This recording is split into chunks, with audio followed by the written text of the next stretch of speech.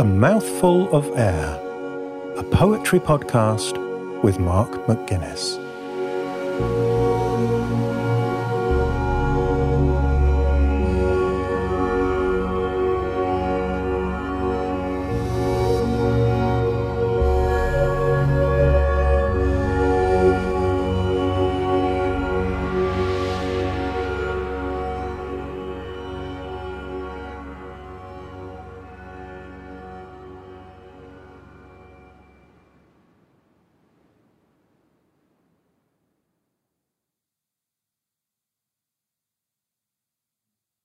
Homunculus by the Shore by Luke Palmer.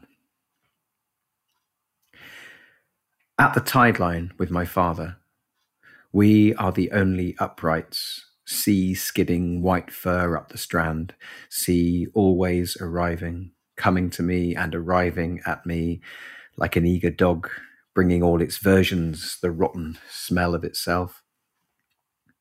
My father digs with his big toe. The sea goes through that, he says. Waves don't break, they go down. The hill of the sea is inside out. Waves roll up it all the way to the top. They end at my feet. My father swings me high over the waves that go down forever, down to the sea's throat, belching out water. The sea is a generous element. It will hold you up. It will let you in. He plants my feet in the water. The water sucks at them like a hungry tongue. I'm brought to the edge, teetering in two places at once, against the flat world. Wind stings the line of my lips. Salt in the corners of my feet.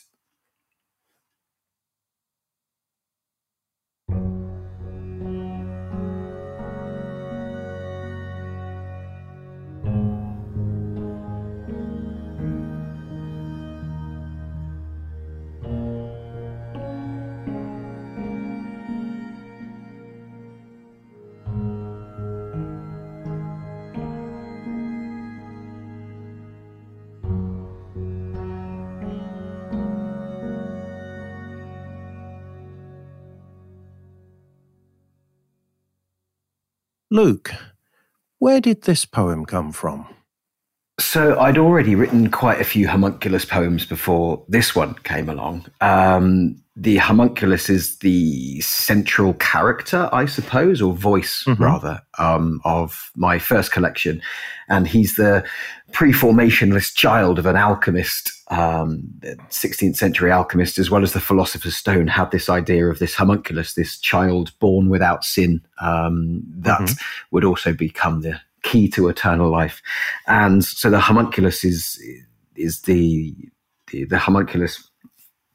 It's Paracelsus's homunculus, the infamous alchemist and firebrand figure of kind of pre-Renaissance thought, I suppose. And I wanted to kind of cast Paracelsus as a bit of a single father figure, I suppose, with this pre-formationalist, sinless child. And so the Homunculus by the Shore poem came quite late, I suppose, in this sequence, as just another way of looking at this relationship. What are the things that a father and a son would do together? So I kind of imagined them by the sea in this instance. Not a nice kind of seaside day. To me, it's a kind of dreary, overcast kind of February half term, let's go for a walk on the beach kind of sea rather than a kind of, kiss me quick and lots of, suntan lotion and that kind of stuff. So, so the poem fits into a kind of a sequence, I suppose, of homunculus poems exploring this father-son relationship and the son looking at the father, and the father looking back at the son as this key to eternal life and living forever, I suppose. Okay, so just so we're clear, the homunculus has been created by the alchemist, brought into Paracelsus's recipe was that you take a human sperm and you grow it. For him, it was within a horse. You put it in a horse's womb.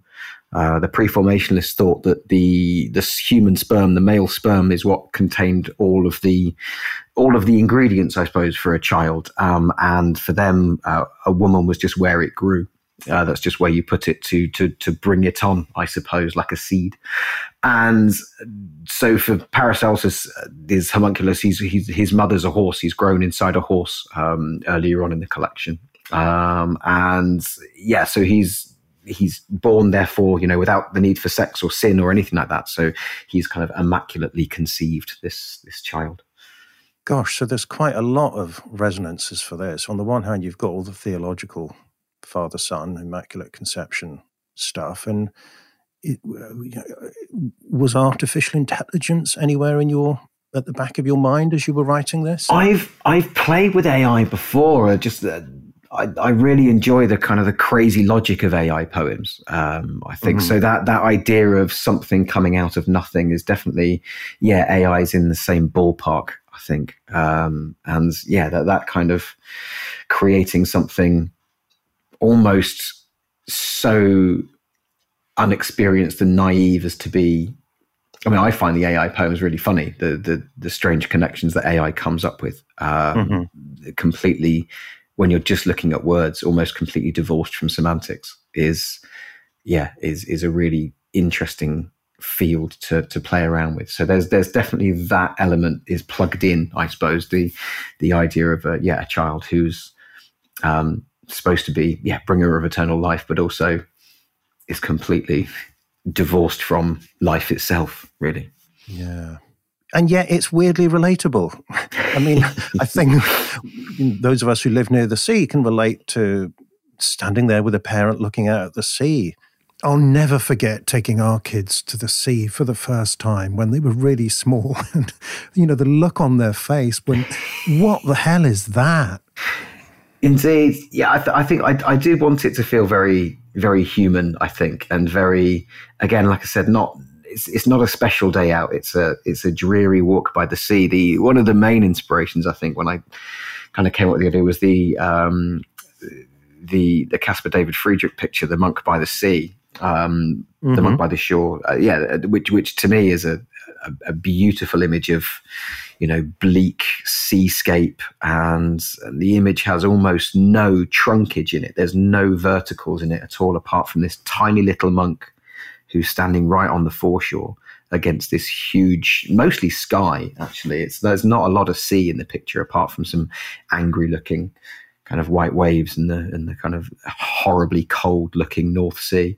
But that bleakness, that isolation, I think there's something that runs through the homunculus's journey in the book, and also in Paracelsus's story as well, from what I've read about him, of just this feeling outcast, really, this being a figure that's so kind of at the cutting edge of what he's doing, the misunderstandings and his constant need, I guess, or constantly being asked to explain himself, seemed to me to kind of push him way outside of society, I suppose. And I guess this image of a father and a son standing by the ocean is them. They're at the brink of something, I think. They're at the edge.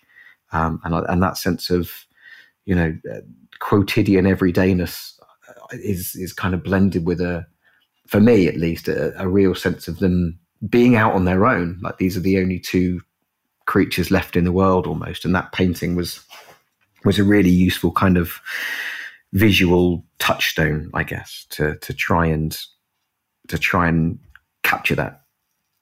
Yeah, I'll put a link to the painting in the show notes. And I mean, you've got that wonderful half line, "We are the only uprights," which says so much. It's so evocative.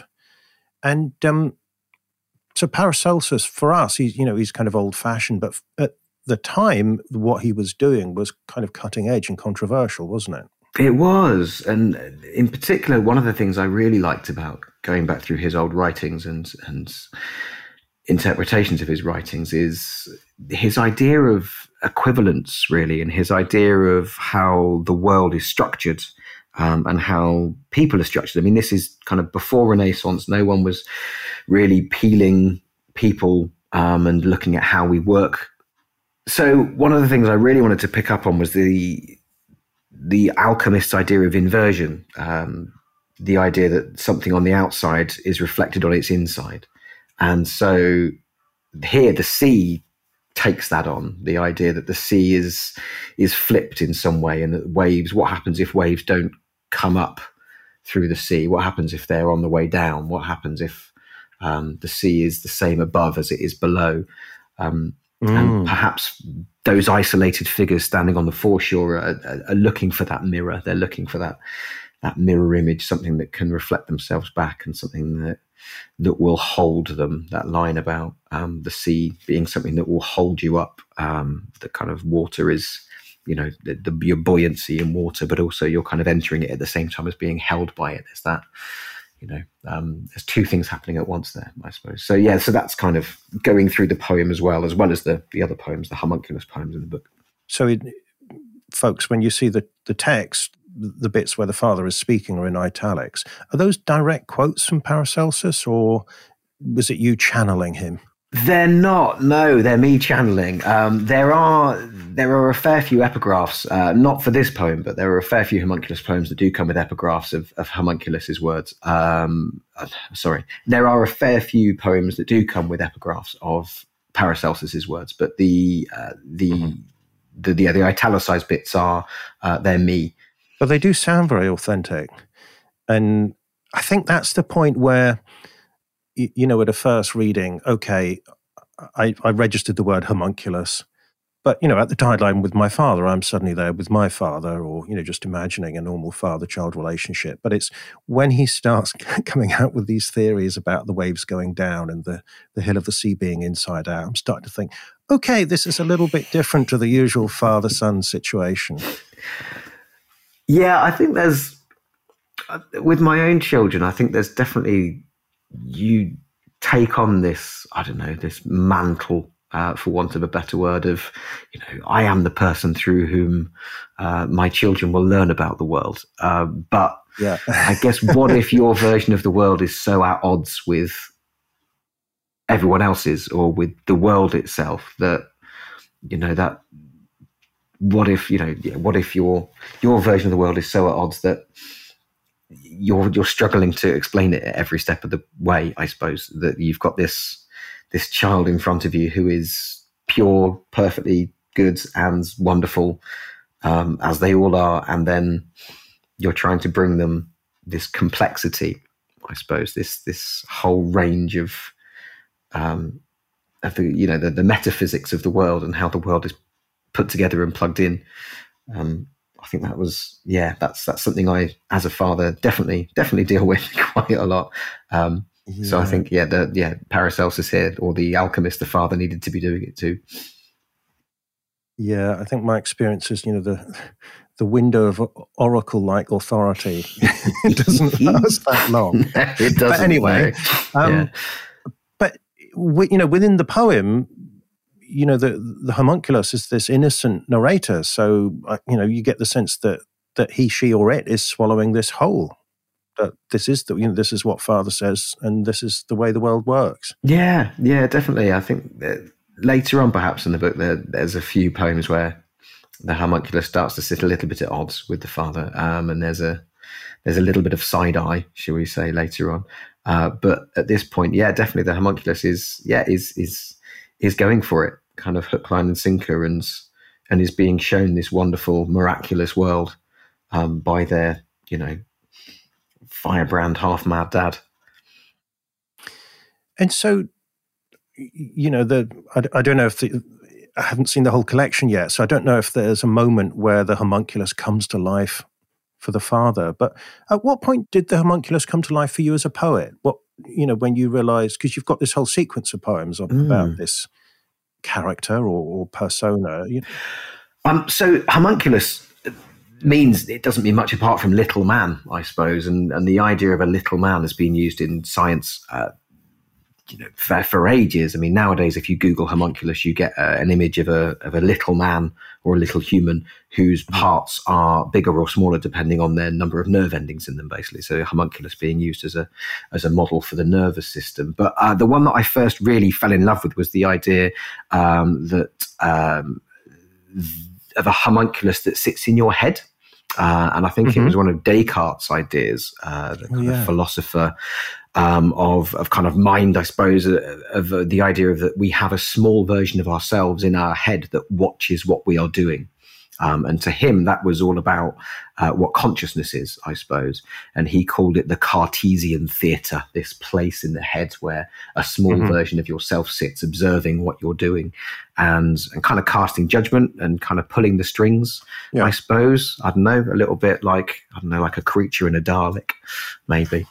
But that idea kind of got me started, I think, with the homunculus idea. And I kind of dialed it back to the earliest version I could find and just stopped at the alchemists because they were bonkers. And it just sounded there's so much theatre there, so much fun to be had there, so much play to be had with the idea of a small person that you're creating out of nothing almost. And also that weird desire, again, one of the reasons I think we go to history so much is as a reflection for what we're doing at the moment, that strange desire to create something of yourself completely independently of anybody else. That idea that we self-repeat and the ideal perfect child is one that is just a repetition of you, rather than it being anything kind of communal or a linking or a coming together.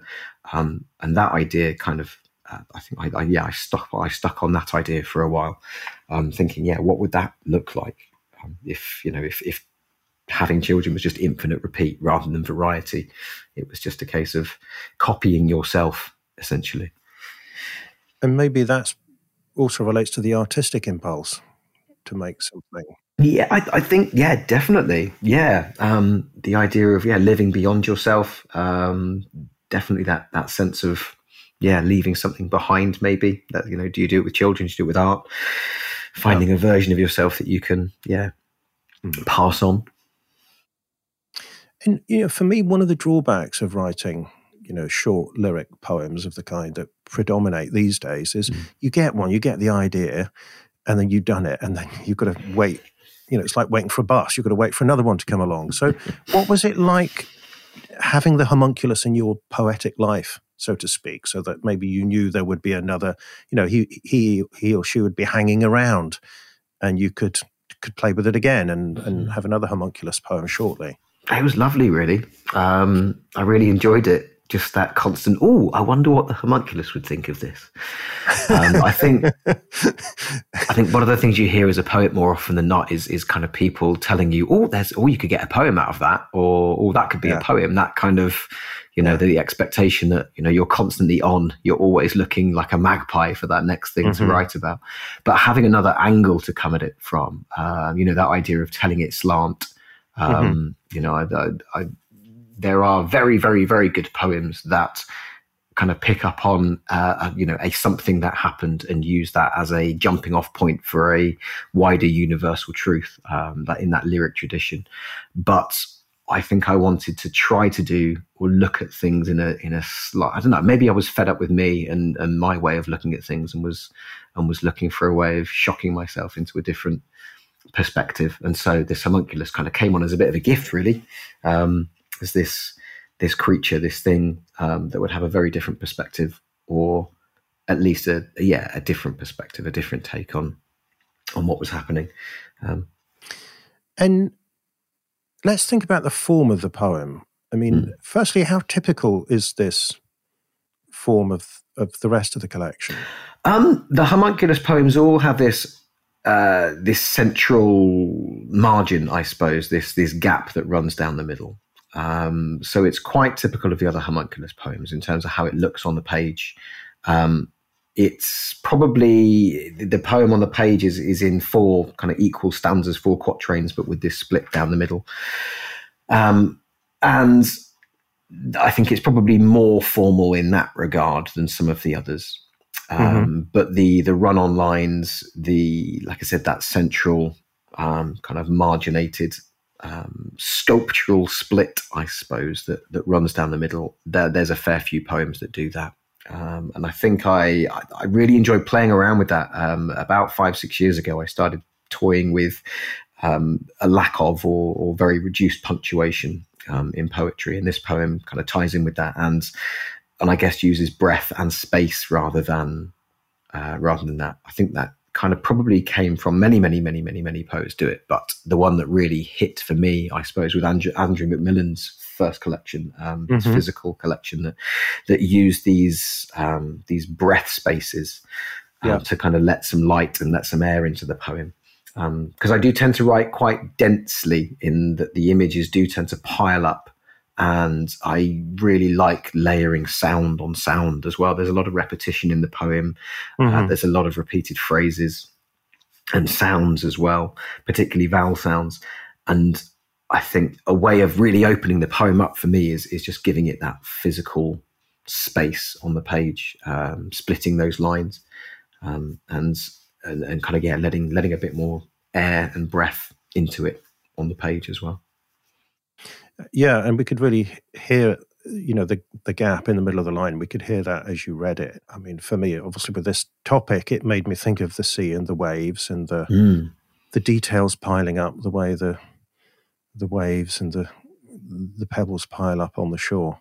Yeah, I think within each poem, that central, marginated blank space seems to do something else within each time I've used it. And here, definitely that wave that runs through the poem was a real. I like it when things that you're choosing, methods that you choose that aid one element of your craft, of your poetry, also have a knock-on impact on others as well. And whilst that breath, that break was brought in as a sound feature originally, definitely on the page visually, it's definitely doing that kind of wave-like seascape job this time, I suppose.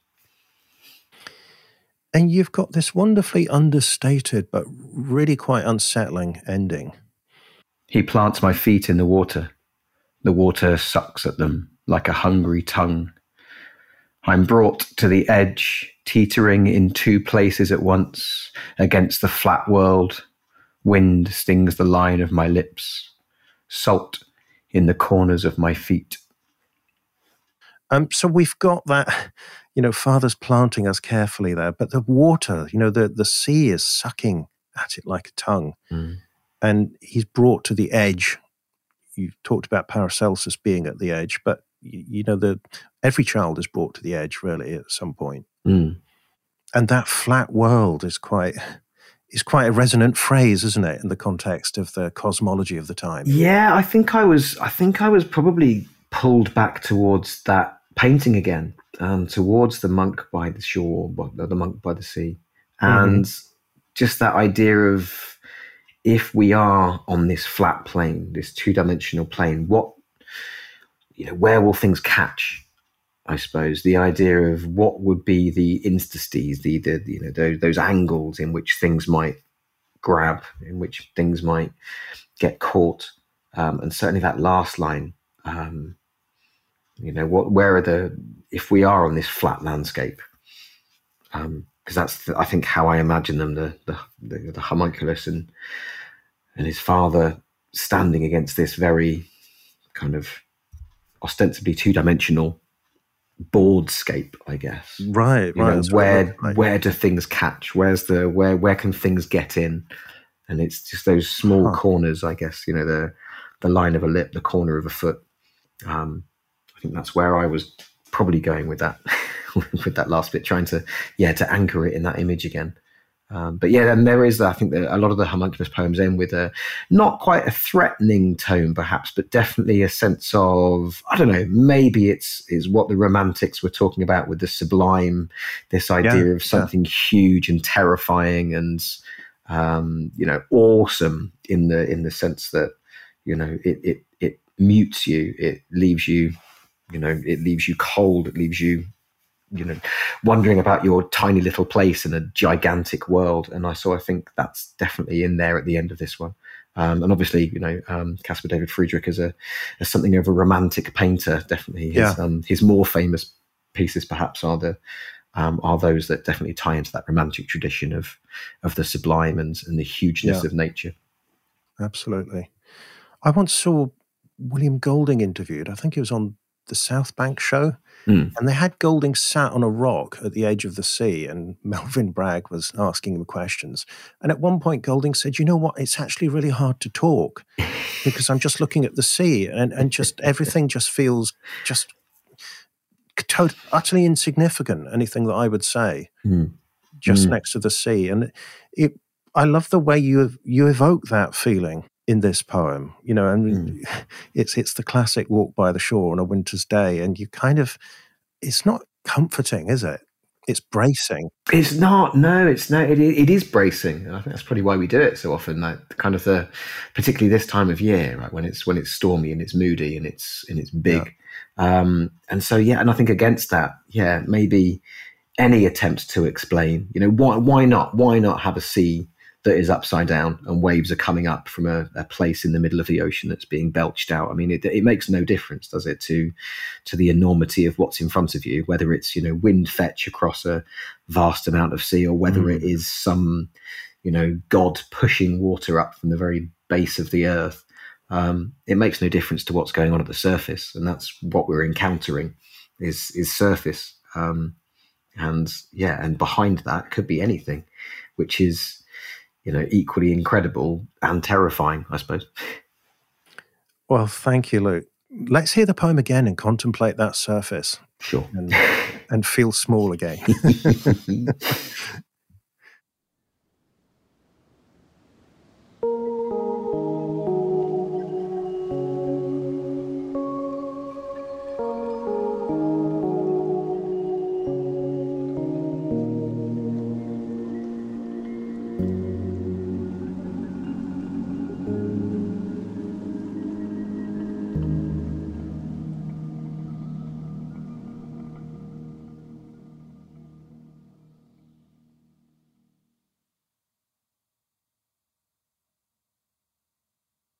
Homunculus by the Shore by Luke Palmer. At the tide line with my father, we are the only uprights, sea skidding white fur up the strand, sea always arriving, coming to me and arriving at me like an eager dog, bringing all its versions, the rotten smell of itself. My father digs with his big toe. The sea goes through that, he says.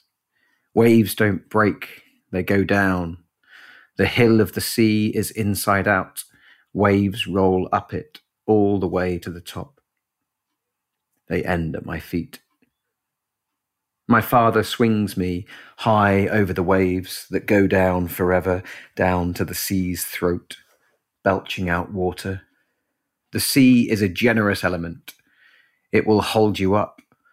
It will let you in. He plants my feet in the water. The water sucks at them like a hungry tongue. I'm brought to the edge, teetering in two places at once, against the flat world. Wind stings the line of my lips. Salt in the corners of my feet.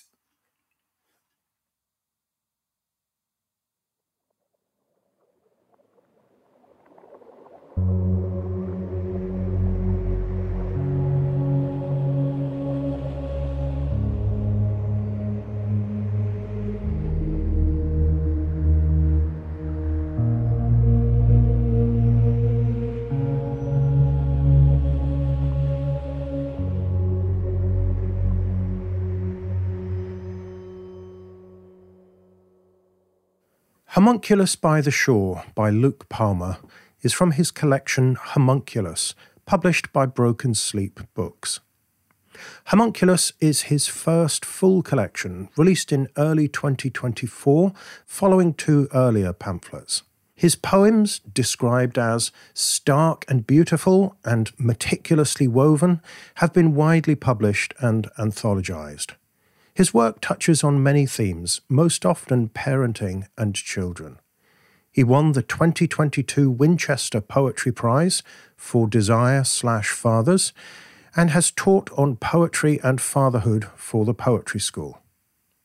Luke is also a critically acclaimed author of novels for young people and has been long-listed for the Carnegie Medal. He lives in Wiltshire with his young family.